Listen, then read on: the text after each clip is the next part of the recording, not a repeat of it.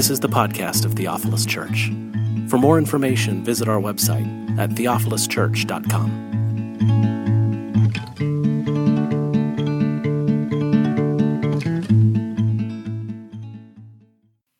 When Jesus heard that John had been put in prison, he withdrew to Galilee, leaving Nazareth, where he had lived, in Capernaum, which was by the lake in the area of Zebulun and Naphtali, to fulfill what was said through the prophet Isaiah, "Land of Zebulun and land of Naphtali, the way of the sea beyond the Jordan, Galilee of the Gentiles. The people living in darkness have seen a great light. On those living in the land of the shadow of death, a light has dawned." From that time on, Jesus began to preach, "Repent, for the kingdom of heaven has come near." As Jesus was walking beside the Sea of Galilee, he saw two brothers, Simon called Peter and his brother Andrew. They were casting a net into the lake, for they were fishermen. "Come, follow me," Jesus said, "and I will send you out to fish for people." At once they left their nets and followed him. Going on from there, he saw two other brothers, James, son of Zebedee, and his brother John. They were in a boat with their father Zebedee, preparing their nets. Jesus called them, and immediately they left the boat and their father and followed him. This is the word of the Lord. I believe in God, the Father Almighty, creator of heaven and earth. I believe in Jesus Christ, his only Son, our Lord, who was conceived by the Holy Spirit and born of the Virgin Mary.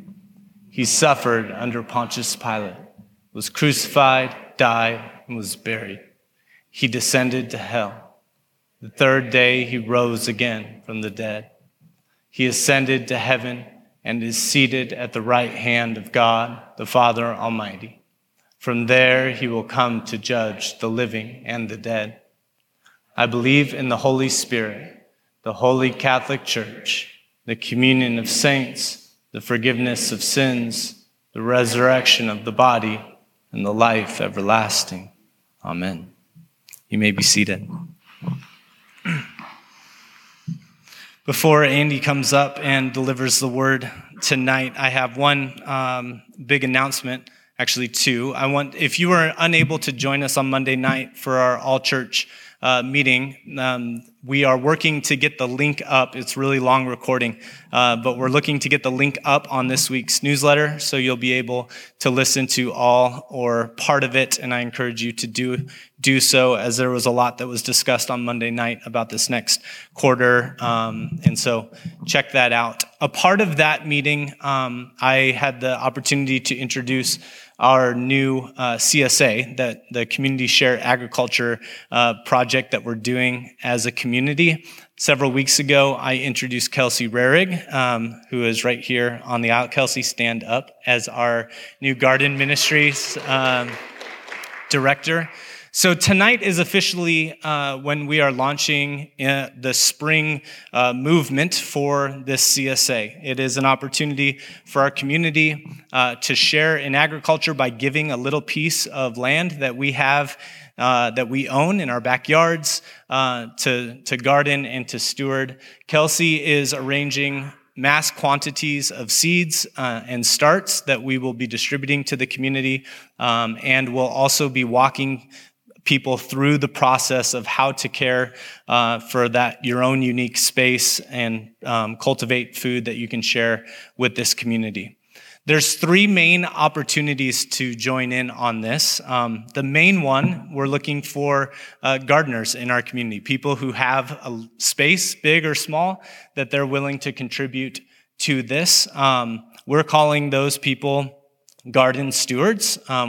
And so if you wouldn't want to participate in this way, we are looking for people to do that. So this card, which will be out there in the entryway, gives kind of all the steps on how you can get involved in that. If you don't own your own property or you don't have any land to take care of, but you love gardening and you want to participate in that, we have a role for you too. We call that a garden volunteer, and that is people who just want to help take care of land. There's people in our community who have land, but they have jobs that take them away, but they're like, hey, we want to donate space for people to garden, and we will utilize garden volunteers to take care of that land. So there's opportunities for you there. And then the last opportunity is for garden stewards. And what a garden steward is those are people who want to partner with Kelsey and want to help others who are just getting started and learning how to garden for the first time, to go to their house, help them plan things out, help them know how to prepare their soil. So if you have a green thumb and you want to help Kelsey out in that way, that's the third area that we're looking for people to help out. So how you can put your name in to get involved in any of those ways is simply by going to theophiluschurch.com/garden. That's on this flyer out there. Fill out the little questionnaire. Say how you want to participate. We hope that the whole community can get involved in some way, big or small. And Kelsey will be reaching out to you to get you all up to speed. Did I miss anything, Kelsey? You good to go? Talk to Kelsey if you want more information, and thank you for providing leadership for that. One more time.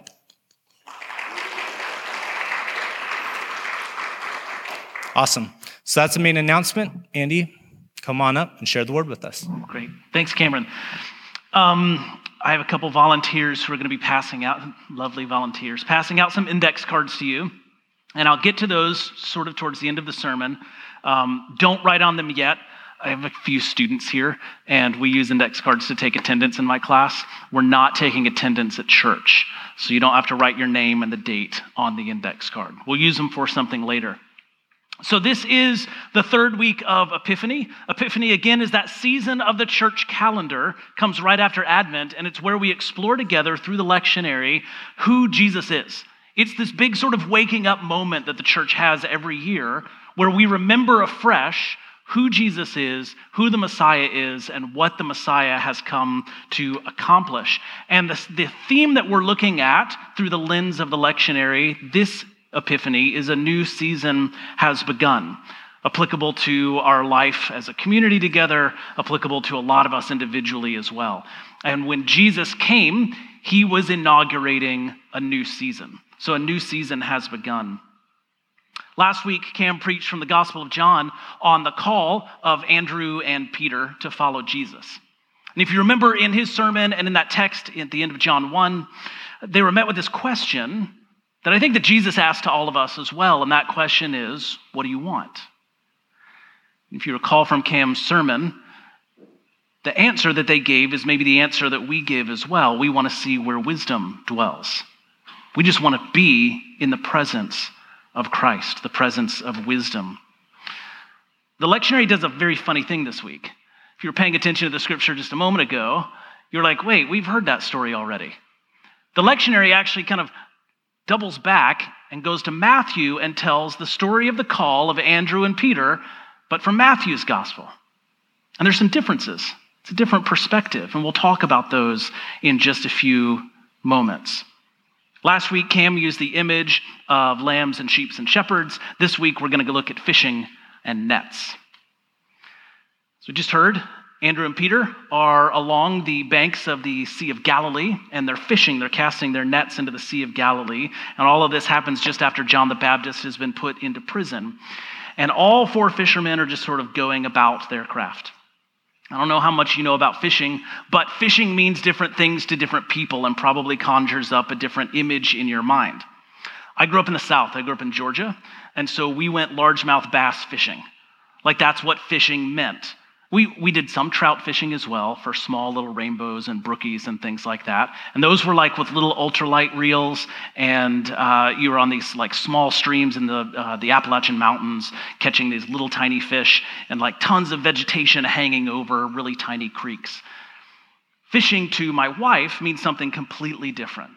Like I got super excited when we were first married. I fished a lot more for bass. We lived right on a big reservoir and in Georgia, and there's great largemouth bass fishing there and striper fishing, and like you could catch big fish. And for me, a largemouth bass that was above 6 pounds is a big fish. She's already laughing because April grew up in Bermuda, and she went deep sea fishing and sport fishing with her dad. And so they would fish for wahoo and tuna and mahi-mahi and marlin and tarpon and all of these other fish. And their fish that they caught from the back of a boat were 40 to 100 pounds. So she laughed at me when I got excited about a 6.5-pound fish. And I was like, look at this hog. I said that. Those are things that I've said in life before. My colleague, Joseph, he is a fly fisherman, avid fly fisherman. Born and raised in Oregon, he's from Corvallis, and he knows all of the rivers and their tributaries all over the state. And so for him, fishing means taking a fly rod out, this broad expanse, and being able to sort of just get the time of the cast all day long. And maybe hook a steelhead, maybe a salmon, or maybe just a little brook trout, a little brown trout. So when you hear that Peter and Andrew were fishing, you probably have something that comes to your mind, right? Well, there were 3 kinds of fishing in the ancient world. There was line fishing, which is usually done by hand, and it's kind of similar to what we do. You put a hook on the end of a line, you bait it up, you throw it out for fish, you pull it in. There's also casting of nets. You've probably seen people doing this, these big round nets. They've got lead weights on the outside. They can be like 9 feet across, 25 feet across. You throw them out, and what happens, they land in the water opened up, and then they drop down and close around the fish, and then you pull your line back out, and you've got these fish. That's what Andrew and Peter were doing from the side. They were casting their nets out. The other way that you could catch fish in the Sea of Galilee is you could use a drag net. This was a net that floated kind of vertically in the water, and when you drag it from the back of a boat, or ideally 2 boats, it creates this sort of cone shape to it. And you kind of come up on the fish unsuspectingly, and they get dragged right into the back of the net. And that's what James and John were working on when it says they were preparing their nets. They were preparing their drag nets to go out on the Sea of Galilee in their boats. Fishing was an ordinary profession. It was like a perfectly ordinary profession for ordinary people.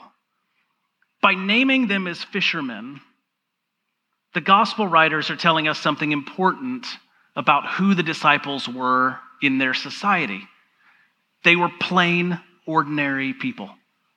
They wouldn't have been wealthy, but they wouldn't have been super poor either.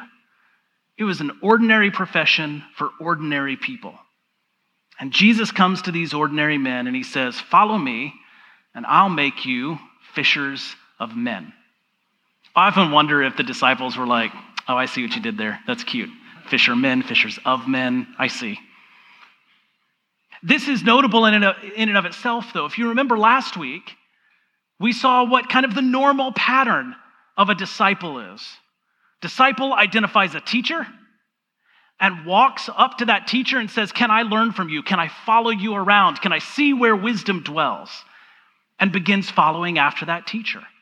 In fact, the super radical teachers, they were known to kind of like shut down their disciples, and you had to come ask like multiple times if you could follow after them. That's the kind of teacher I am. I like deny entry into my classes, then you have to petition. It's a whole big thing. When Jesus, in Matthew's telling, when Jesus goes and calls the disciples and says, you follow me, he's totally breaking from tradition and custom. Teachers didn't go out and find their own students. They sat back and let those students come to them. He's inviting them to come and learn from him, to join in his work, but there's a cost. There's a cost because these men already have jobs, and Jesus says, I want you to come follow me now. I want you to come follow me at once. Leave your nets and come at once. So we're going to explore a little about what it means to leave something to follow Jesus and to leave at once. To leave and follow after Jesus is costly. Let's just get that out there at the very front. To follow after Jesus is costly. We see that from the story today. It was costly to the fishermen because they left their jobs. They walked off their jobs to go do what exactly? How were they going to make a living? They were going to follow a guy around. That doesn't pay. I've tried that. Jesus was not hiring these guys. He was asking them to leave their jobs and to put their trust in him. He must have had something a lot more valuable than money. For James and John, it seemed like the stakes were even higher than for Andrew and Peter, though. And we can kind of deduce this just from like little nuggets that the gospel writers put in there about James and John. It said that James and John were preparing their nets to go out, these bigger drag nets. It says that they left their boats and their father to follow Jesus. A lot of the scholars look at that and say, like, these weren't like guys that were trying to catch a few fish, maybe go sell them in the market. This was the equivalent of like a commercial fishing enterprise. This is a family business with multiple boats, multi-generational, and these guys left all that in the middle of the workday to go follow after Jesus. So they weren't just leaving behind maybe a source of income. They were leaving behind the family business. They were leaving behind responsibility. In this first century Jewish culture, the adult children were expected to take care of their parents. So they were the head of the household. They were expected to provide for their father. He may have started the business, but they were in charge. So they leave more than just their income. They leave the whole business in shambles. And they followed at once. Now, fishing in the first century wasn't a bad thing. Like, this was not an occupation that people looked down on. This was a pretty noble way to make a living.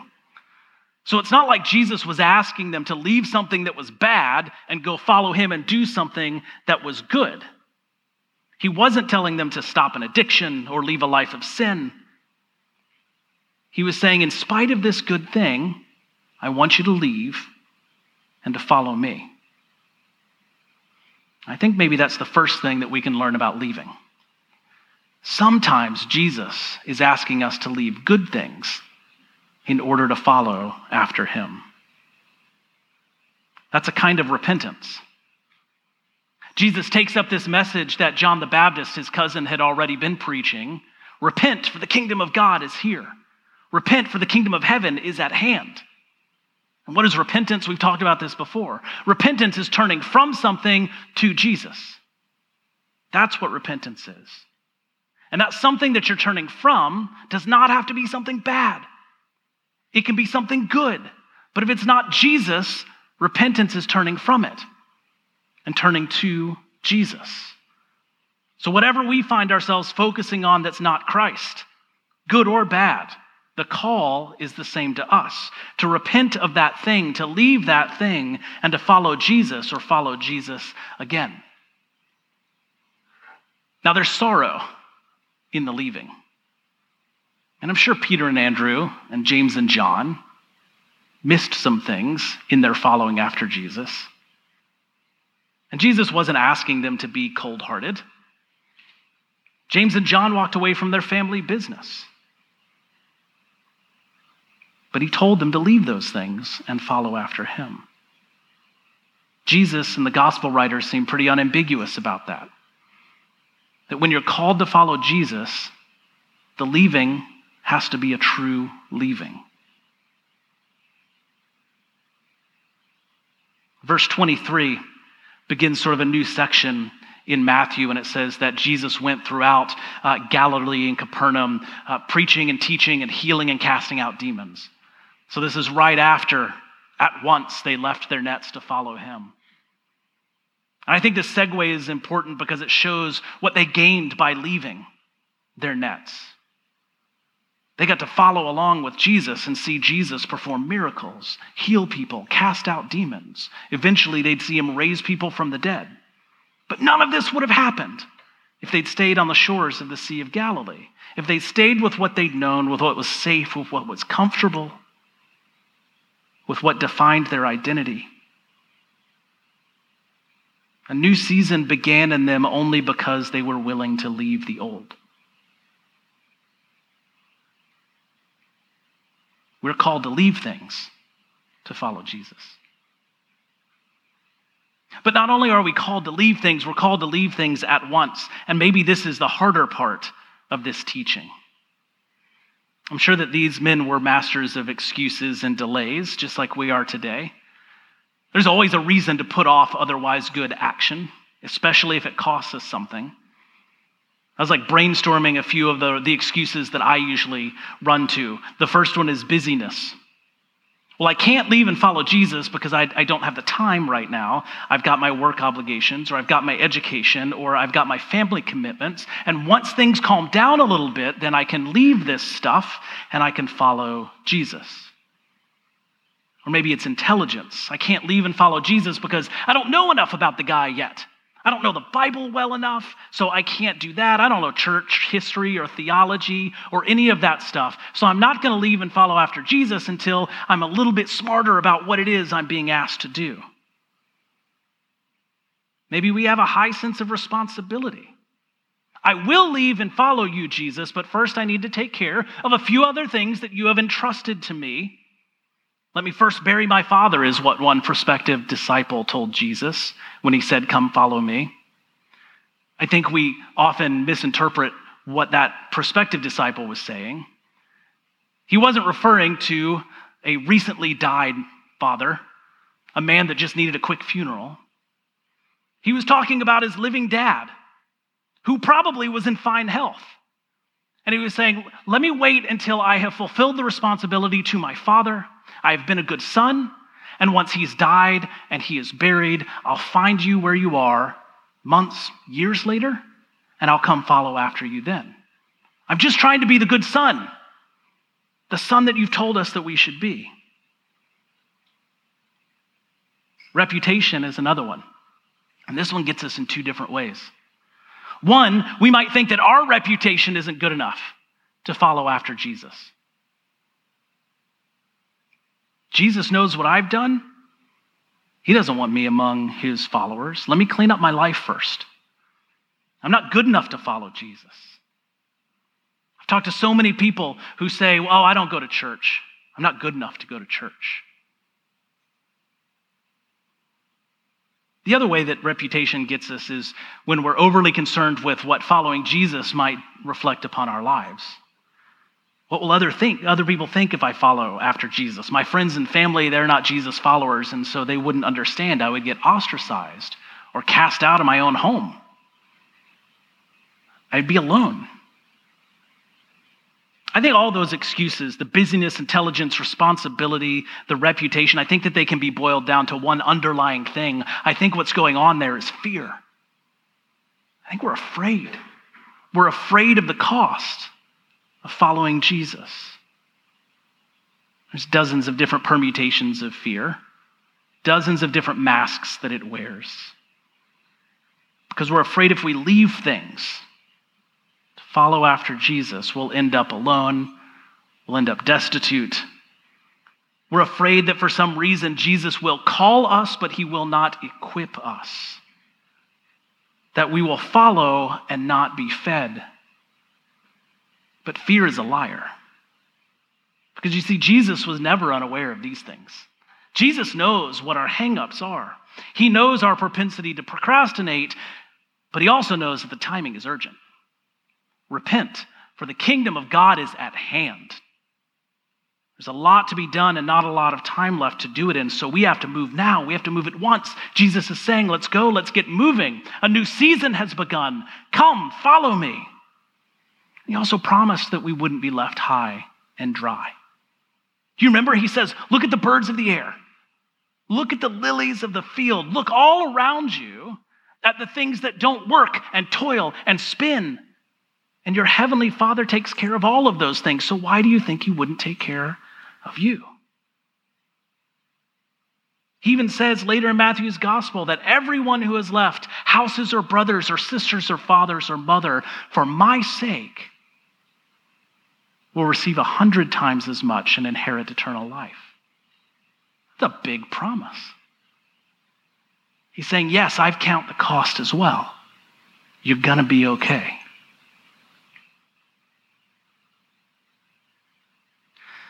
If you were paying close attention to the reading this week and comparing that against the reading last week, you'll notice that they're pretty different stories of how Peter and Andrew started following Jesus. Cam explored last week in the Gospel of John how Andrew was this disciple of John the Baptist. And in John's Gospel, Andrew was following after John the Baptist. And John the Baptist sees Jesus coming and says, "The Lamb of God." And he sees him on another day, "The Lamb of God." And Andrew says, "If that's the Lamb of God, I'm going to follow that guy." And then he invites his brother Simon. He says, "Simon, you got to come meet this guy." And so Simon goes and meets Jesus. And Jesus actually renames him there. He says, "I'm going to call you Peter," which means rock. I'm going to build my church on you. In Matthew's account, though, that's not what happens at all. In Matthew's account, it says Andrew and Peter, not Simon. He's already been renamed in Matthew's account. Andrew and Peter are standing on the shores of the Sea of Galilee, and they're fishing. Matthew says in the few verses before this that all this happened at the time right after John the Baptist was put into prison. So John wasn't anywhere on the scene. Luke, his gospel, has an account very similar to Matthew's. He goes into even more detail. In Luke's gospel, Jesus comes along, sees Peter and Andrew on the shore casting their nets in. And Jesus says to Peter, "Let's put out in this boat. Just take me out to where the water's a little deeper." So Peter humors Jesus. They put out in the boat. They go to where the water is a little bit deeper. And Jesus says, "Okay, now drop your nets down on the other side of the boat." And Peter's like, "We did that all night. In this very spot, caught nothing." But he lets down the net. And he says when he goes to pull it back up, it's so full that the boat starts to sink. And so they call help. James and John get in their boats. They come out and they help pull this huge haul of fish onto the shore. And it's at that point that Jesus says, "Follow after me, I'll make you fishers of men." And all four of them say, "Okay, we're in." And they follow. So what's happening here? How can we have such different accounts of when Peter and Andrew, James and John go to follow after Jesus? If I were a skeptic or even just a close reader, I'd say, see, this is one of those examples of when the Bible contradicts itself. It can't even get its story straight. These are such different accounts that they seem like they're two different stories altogether. John Chrysostom, who was a 4th and 5th century early church father, he thinks that's exactly what's happening. He says these aren't the same account. The account that happened first is the account in John's gospel. John the Baptist is still with them.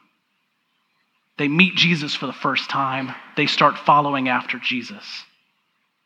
Jesus starts to pick up and amplify John's message. Repent, for the kingdom of God is at hand. That message gets John put into prison, just waiting to be beheaded.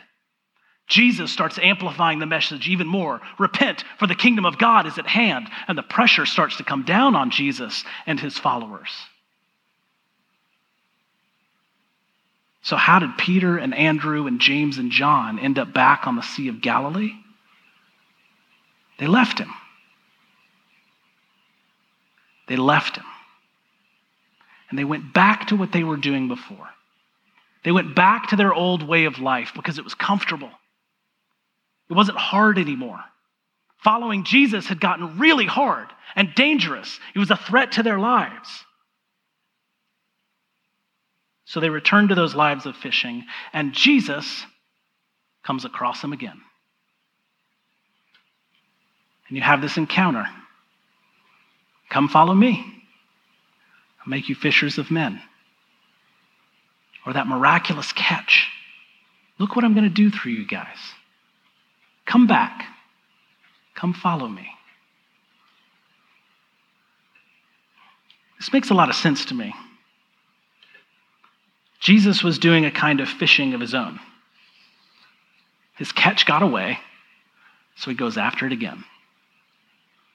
Doesn't matter which kind of fishing that you enjoy. If you get a bite and that fish throws the hook, or you're pulling that net in and it's heavy, and then all of a sudden it opens up and they get away, You don't quit and say, oh man, almost had some. You go right after them again. You're like, there they are. I'm going to get that fish.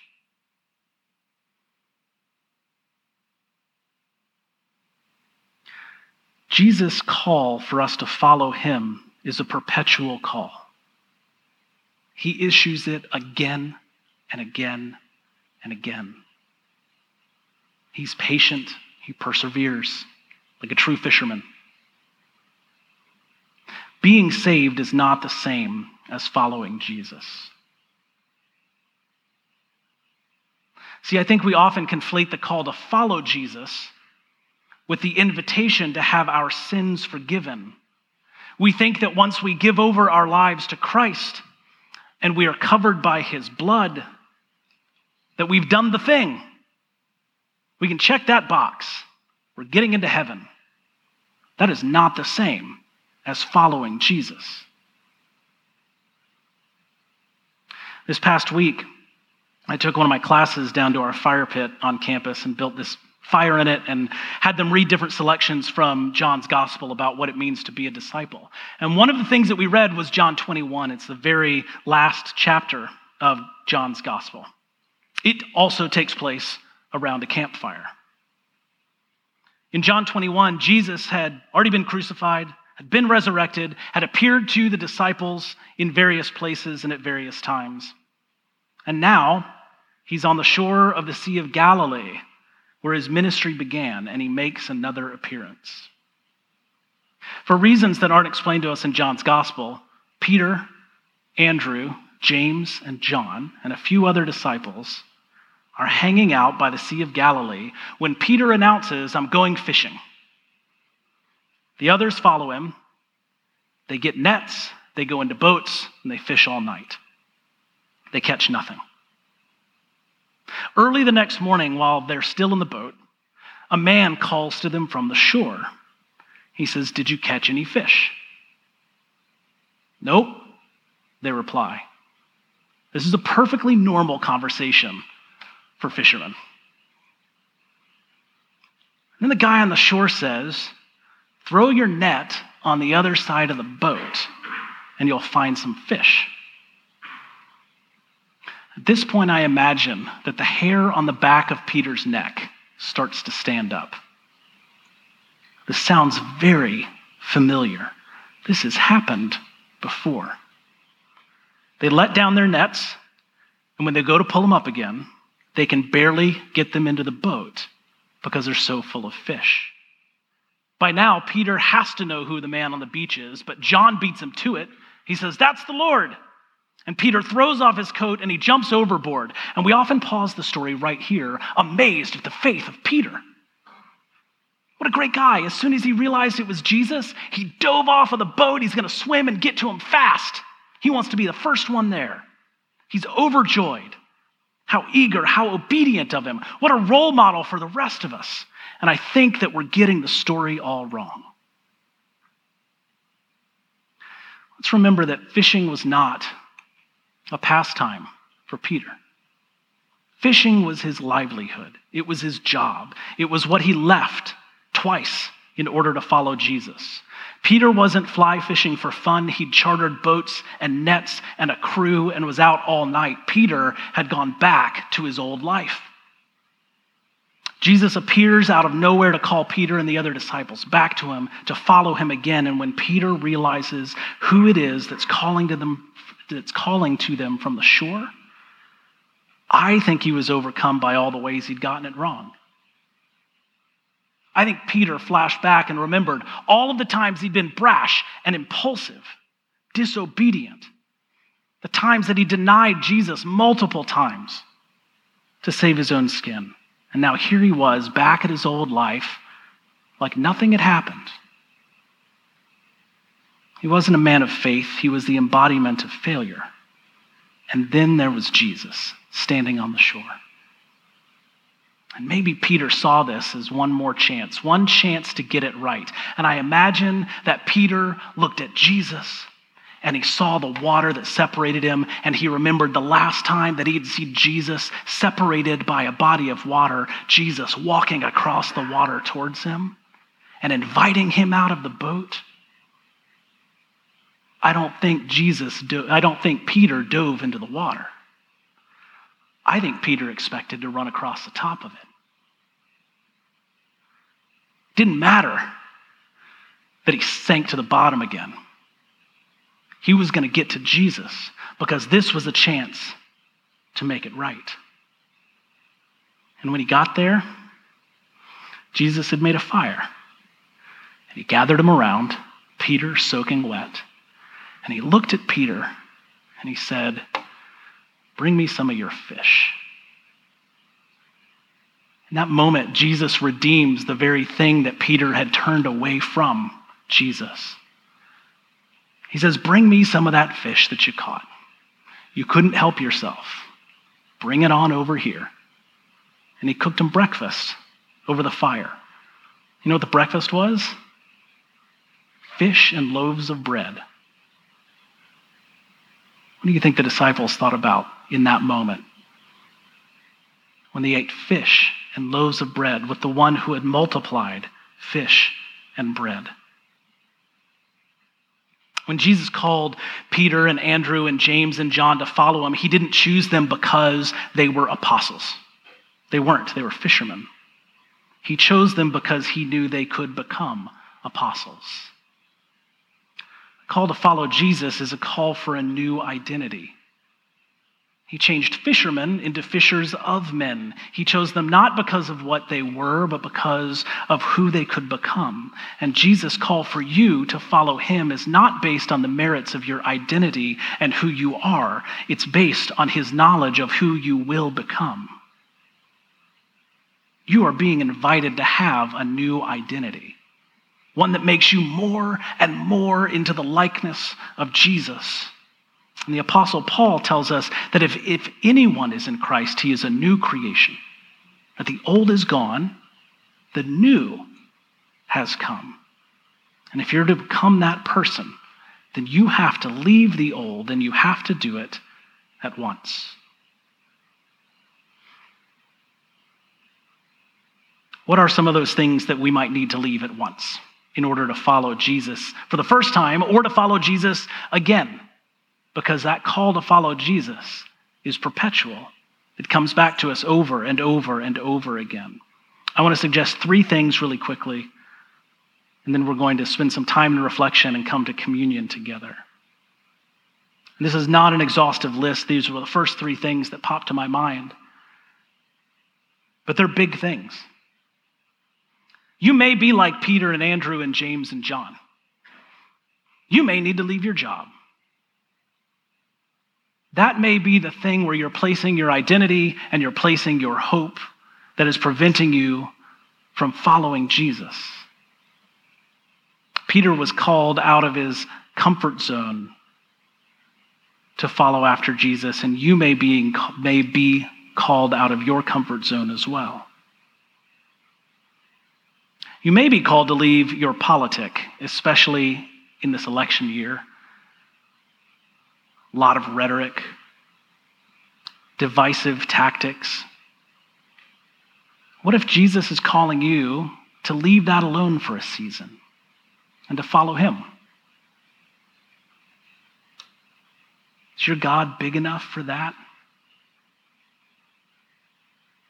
At the risk of sounding cliche, you may be called to leave social media. Maybe your tech-mediated relationships are getting in the way of your relationship with the living God.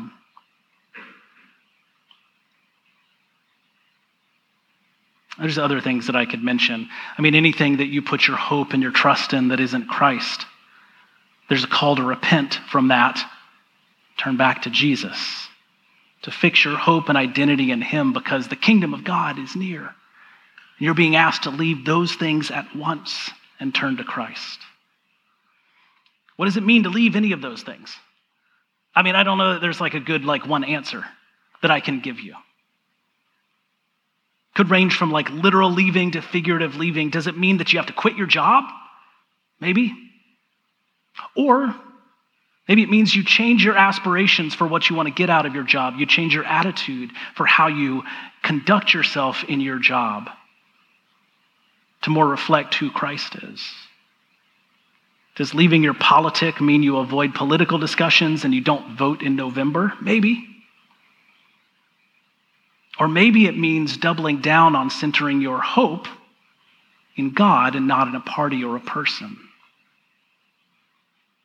Does leaving social media mean that you delete all your accounts? Maybe. Or maybe it's just a massive purge of those people who influence you, those other people that you literally follow. I think it's yes to all of those things. I think each of those is a valid way to leave.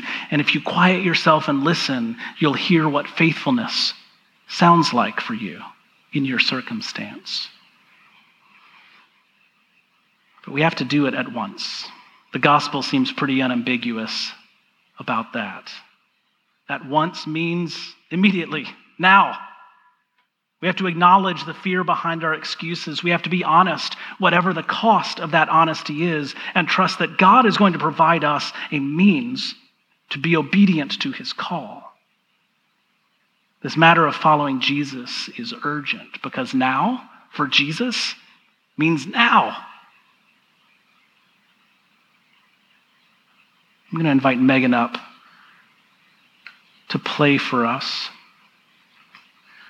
And I want you to be able to take some time and space to respond right now. Because you may be being asked right now to leave something at once. And this is where those cards that were passed out come in. I'm going to give us a few minutes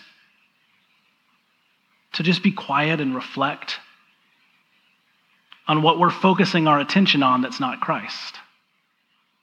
And ask the Spirit if that's something we need to leave at once. And if it is, the invitation is very simple. The invitation is for you just to write down that thing or those things that you need to leave on that card. And then when you come up to take communion tonight, you can put them in this bowl right here, right on the altar. We'll have our folks that are giving communion will be kind of split out to the sides a little bit to have access to the altar in this bowl. And you put those cards in there. I'm going to gather them up after the service. And your staff and the elders and the council, your leadership at this church are going to pray through these things over the coming days and weeks. Because leaving to follow Jesus does not have to be a solitary affair. Nowhere does Jesus say that you have to do this leaving alone. We do this leaving in community. We do this leaving and cleaving to Christ with one another. When the disciples left their existing lives to follow Jesus, they were joining a community of other people who'd made similar decisions to leave and to follow Jesus. The community provides strength for this journey because you're not alone in leaving. You're not alone in paying a cost. So take a couple of moments. Spend some time in silence and some reflection. Write down those things that you need to leave so that we can pray for strength and clarity and wisdom and courage. And I'll close this time with an invitation in a moment for our communion servers to come down, and I'll close us in prayer. But for now, just take a moment and listen to the Spirit.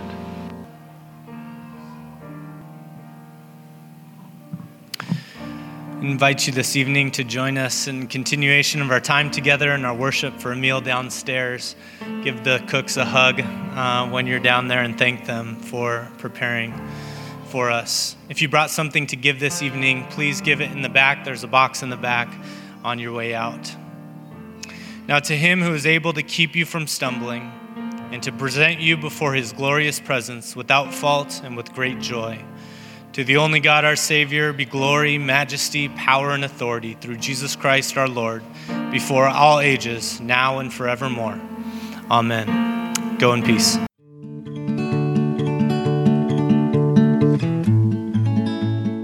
You've been listening to the podcast of Theophilus Church. We hope you've been inspired and challenged by what you've heard. For more information, visit our website at theophiluschurch.com.